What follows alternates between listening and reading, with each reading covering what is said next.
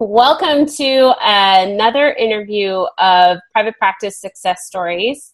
And today I am joined with Krista Kilbane. She's a licensed clinical social worker in Austin, Texas. Welcome. Welcome. Hello. You got me on the hottest day of the year. I think it's 102 today. So. Oh, dear me. I'm so sorry. I don't really miss that at all. That's the one thing I don't miss, that heat and humidity. Yeah, it's not fair that you're where I grew up and I'm where you grew up. I think we should switch. It's pretty funny.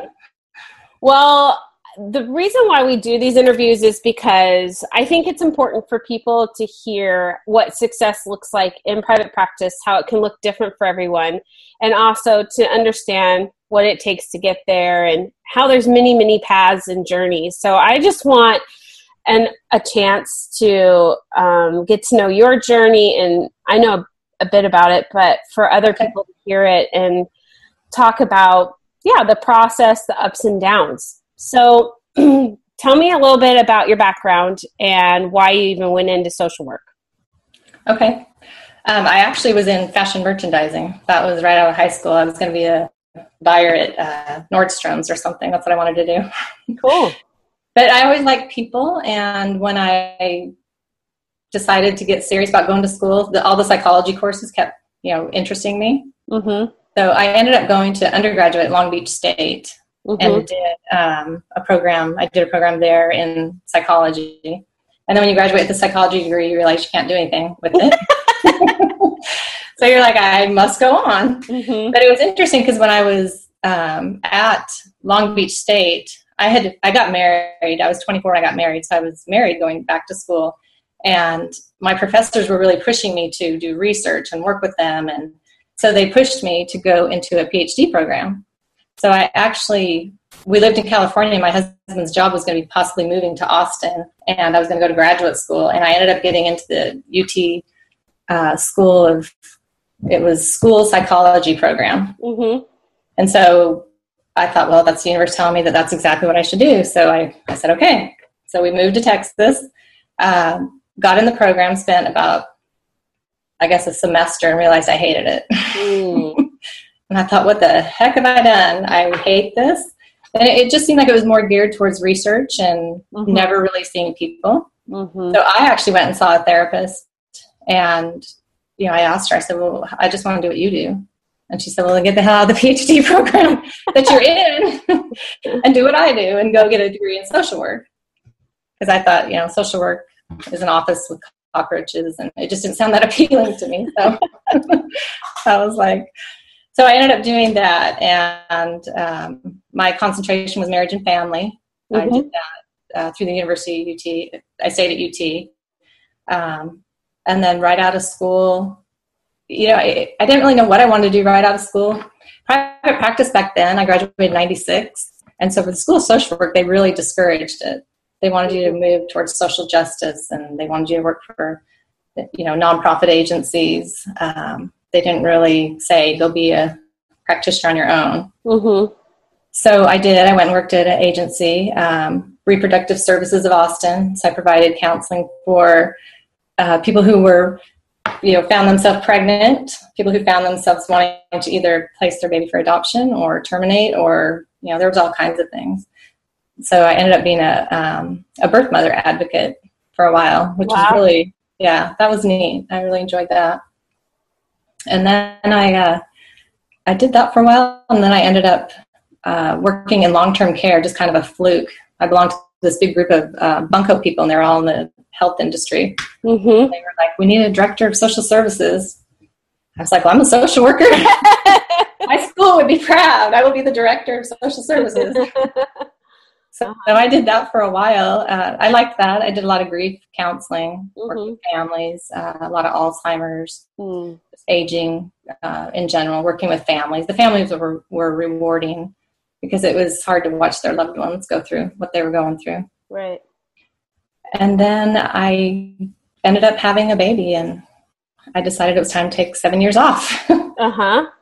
So I left on good terms, and I took 7 years to raise my family. And when my son got back, my youngest got into kindergarten, I realized I needed to go back to work, for many reasons. And I felt like I had this, I wasn't finished. I still had work to do.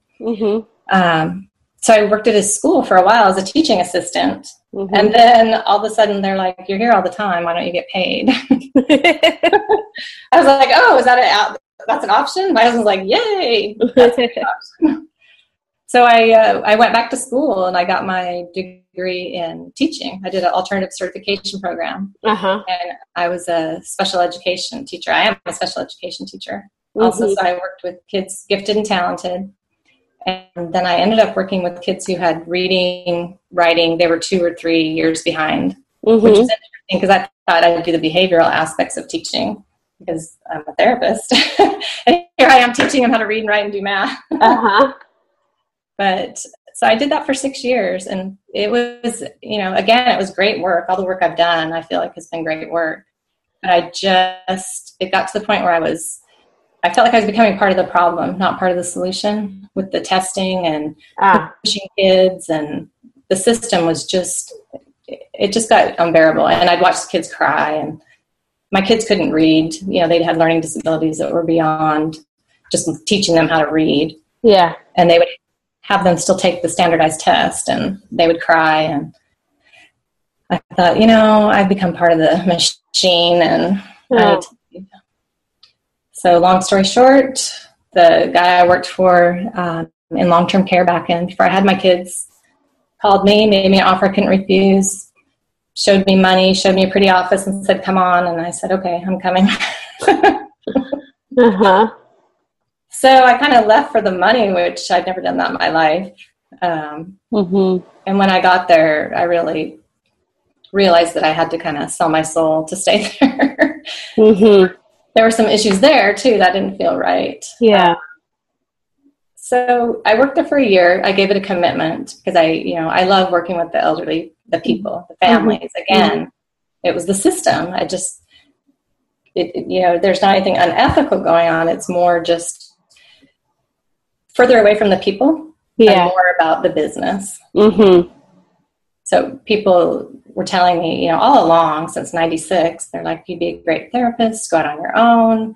And I was afraid. And I thought, I'm going to get sued. I'm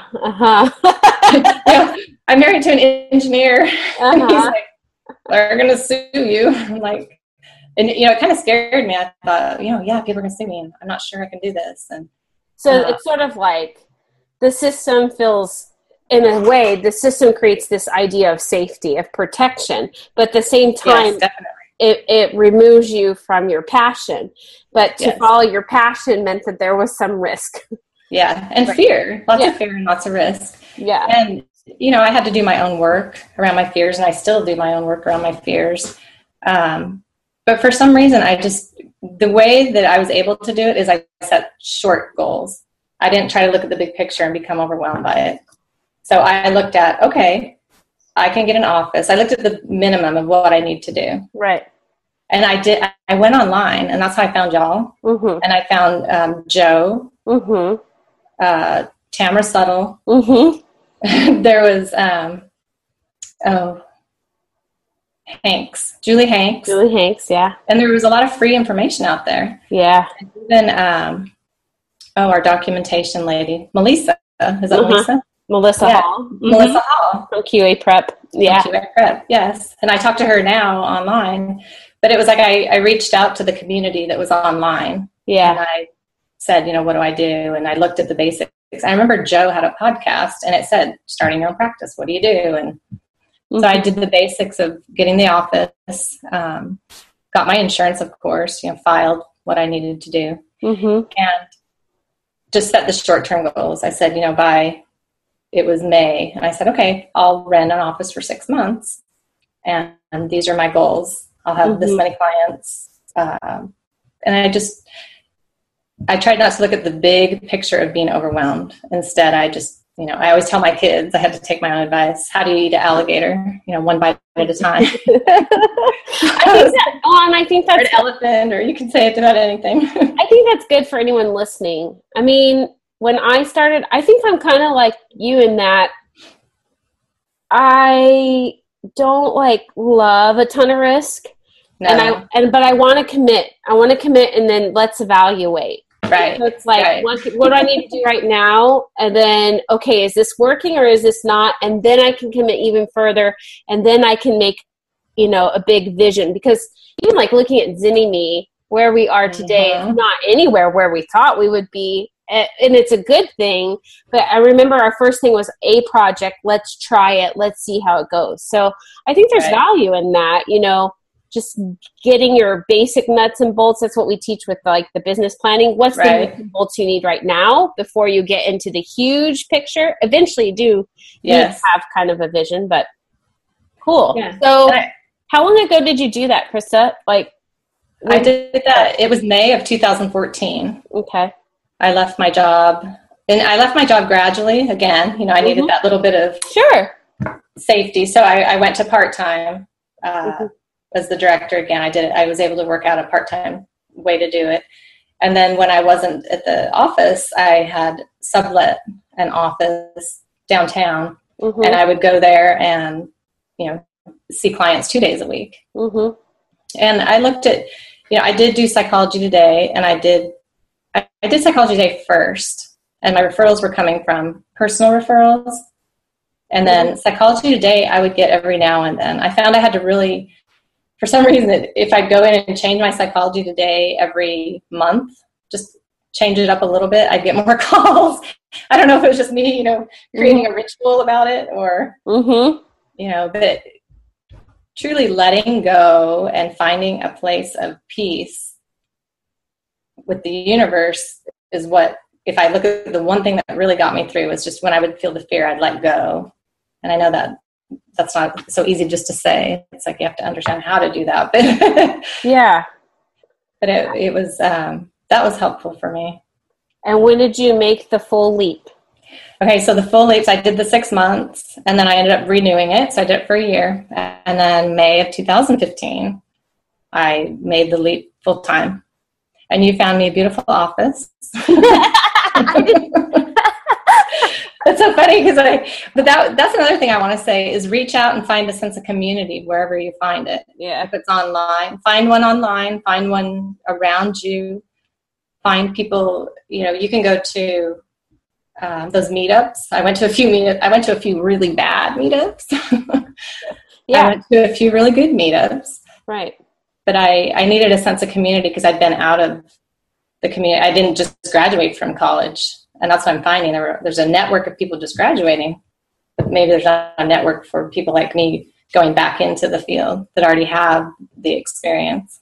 Right. And what I like about your story is that each like turn and in direction that you took built upon each other. And I think sometimes people can forget that it's all part of a bigger plan and picture, and it's all valuable. Like your experience as a teacher is valuable, and how you help people now with like ADHD and things like that. Like it's amazing. And also about how you paid attention to opportunity. Like you just like looked at where doors were opening. And I didn't force. I have learned in my life that when I force something, if I'm thinking about it too long, I call it the Rubik's Cube theory. If I'm just trying that Rubik's Cube every which way and I can't get it, it's time to let it go. That's great. The universe telling me, let it go. Get some space from it and let it go, because things shouldn't be that hard. What do you love about private practice now? Oh, I've always loved the work. When I get frustrated or I get procrastinate or I feel down, I go back to my soul's purpose. And my soul's purpose is to work with people. And when I'm in my office, because I have a new office now, it's mine. Before I was subletting, sometimes I'll just shut my door and I'll look around and be like, damn, this is mine. And I'll just sit on my couch, or I'll sit in my chair, or I'll look at my little Buddha and just, be filled with gratitude of this is really mine. And, having the people come into this space and knowing that I've created this space where they feel safe. I mean, this is serious work that we do. And when they come in and we have this connection, and there's no agency noise in my head, maybe, Mm-hmm. When I come in and out of my office and people come in and out, there's this nice flow to it. And I don't feel this pressure of people. I'm able to make this connection with people better because I don't have the noise from the bureaucracy or the noise from the expectations of, the system. Private practice for me has removed Big Brother, I guess. Because I'm accountable to me, my clients, of course. But what has been some of the difficult parts about building the practice? I think you can get yourself overwhelmed. I'll talk about being overwhelmed. And overwhelmed to me is when you start seeing all these avenues of, we'll do Periscope, the newest one. Do, Pinterest, do this, do Facebook, buy pins, buy this, buy that. And you see people doing things. And for a while I jumped in and felt like I was inadequate because I didn't have all these things going. So if someone's just starting, pick one. And I know you say this in boot camp. But no one listened. If I would have listened. It's like dangling candy in front of us. We're like, whoa, what's that? That's what it's like. It's like Christmas, and you're like, oh, look at all these things, and you want to do them all. And then, but I did. I burned myself out to a point of, then I wasn't having fun anymore. And so pick one. Facebook was a good one for me to pick. Pick Facebook because I had an understanding of it. And I think what you said, build on it. I know you'll get to that point eventually, but you're not going to jump in and be Zinni me. You're not going to jump in and be something else. You're you, and you're adding on to it. And, where I was even back in May, I look at it now, and I've got my Facebook page. I've got, these little milestones add up. But if I would have tried to have it all, then I would have probably quit. Yeah. And I think too, like trying to have it all and be perfect at it. Like, that's the other thing of like, I don't know if you saw the email, but last week we had like an email go out that should not have gone out. Yeah. Okay. Like things don't go perfectly. No, that's probably my journey now. I'd say in the last, probably the last 6 months, probably the last 2 months, is really that vulnerability factor and allowing myself to be vulnerable. And I remember I used to post on, this is funny, this is me revealing myself on my vulnerability, but I would post on boot camp, and I would like read it and read it and read it, and then I'd like, delete, read it. So one day I told myself, I'm like, Krista, you are Krista. You are not anybody else. You are just Krista. So be that. So I would type and I push send and I wouldn't read them. And I'd be like, what did I send? And then, the more I did that and the more I've just, walked away from it after I do it and not hold on to it. Right. Because that probably is the thing that keeps me grounded the most is it's me. I'm me. And when you start feeling like you're other people or you're supposed to be doing what other people are doing, or it's supposed to look like, somebody else. I mean, there's some amazing people out there. And sure, if I could wake up and be, Zinni me tomorrow, you wouldn't want to ask Chris. I would lose my soul's purpose. Yes, I think that's what it is. It might look on the outside. Yeah, I don't want to be Zinni me. You feel crazy. Like, what? Maybe I'll be Tamara Settle then, or I'll be. She's great. I love her. No, I think this is something that's so huge, and I think that this is the beauty of community is that we remind each other of that when we forget, because I don't want anyone to be like me. I want you to find you, and I think the other point you made that I want to go back to about the whole aspect of you post and you move on. I think a lot of things need to be like that, that detaching. Yes, absolutely. Because, if you stay in something that's already happened, you're stuck. And right. You just need forward, just keep going and learn as things come, I think if you don't detach, it's when you can't detach, you're not allowing yourself to be who you are. Because I know the minute I detach from it, there's an acceptance of self. I've accepted who I am, and whatever anybody says or thinks about what I post is an opinion. Yeah. But it doesn't change me. Right. And, and I'm not putting anything out there in anybody's face. I'm not an antagonist. It's just me feeling vulnerable. Yeah. But accepting my vulnerability is the detachment, like you said, is letting go once it's posted to say, it's perfectly beautiful the way it came out. Yeah. Because that's where I was and what I wanted to say. Yeah. So if someone's listening right now and they're starting their private practice, what kind of encouragement do you have for them? I would ask them, what's your soul's mission? Mm-hmm. Figure out who you are. Mm-hmm. Don't give up. And when you feel overwhelmed or you feel like it's not working or you feel like, it's, look at, are you pushing it? Are you trying to push something? Or allow it to happen and stay. Again, I just keep going back to staying true to yourself, because when you try to become something you're not, that's when I feel resistance. Mm-hmm. When I'm me, I feel flow. When I'm not, there's a resistance going on. Mm-hmm. I would say have a good time management plan in place. I know you posted that last week. I was like, yeah, because I understand that, but I would, what I do is I break things down into goals.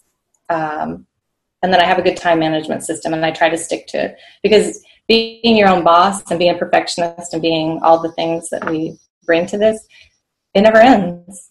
It would never end. You never have time for yourself. And to be kind to yourself. When you start feeling mad at yourself, that's a reminder to be kind to yourself.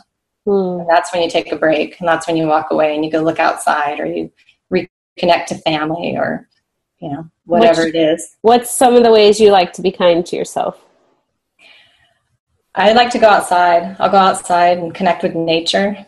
I feel connected to my soul when I'm with nature. Mm-hmm. I go to a boot camp at 5:30 in the morning. I've been doing it for 2 years. Every morning at 5:30, I go exercise with a bunch of other crazy people at 5:30 in the morning. Mm-hmm. And so I find that sets my day, gets me going, and it's something I'm doing that's nice for myself. Yeah. Ritual is important. Well, that's one of my little things behind my wall is ritual. That's mindfulness, ritual, and tapping. Those are my big areas. Mm-hmm. And I was reading, it's funny, I have all my books here with me. The Miracle Morning, he has the ritual in there. And then the Inner Matrix, I'm reading that.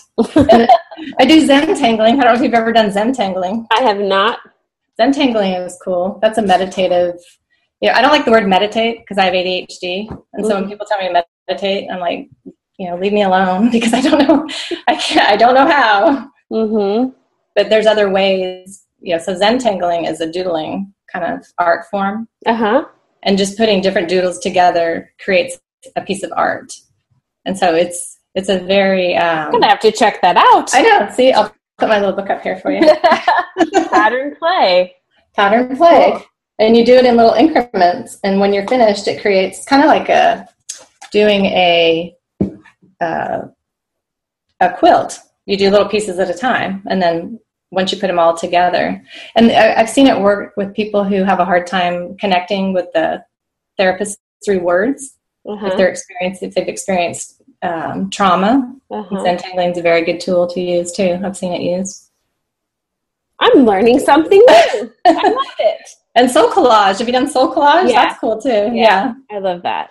So I guess getting in touch with my intuitive side gives me the balance. So that would be how I take care of myself when I feel rattled, or just go be silly. I mean, I'm a total smart aleck too. I don't know if it comes off on here, but I'm a jokester, smart aleck. And, I usually am tormenting my children. I have 2 teenagers. So what do you see coming up for you in your practice this next year?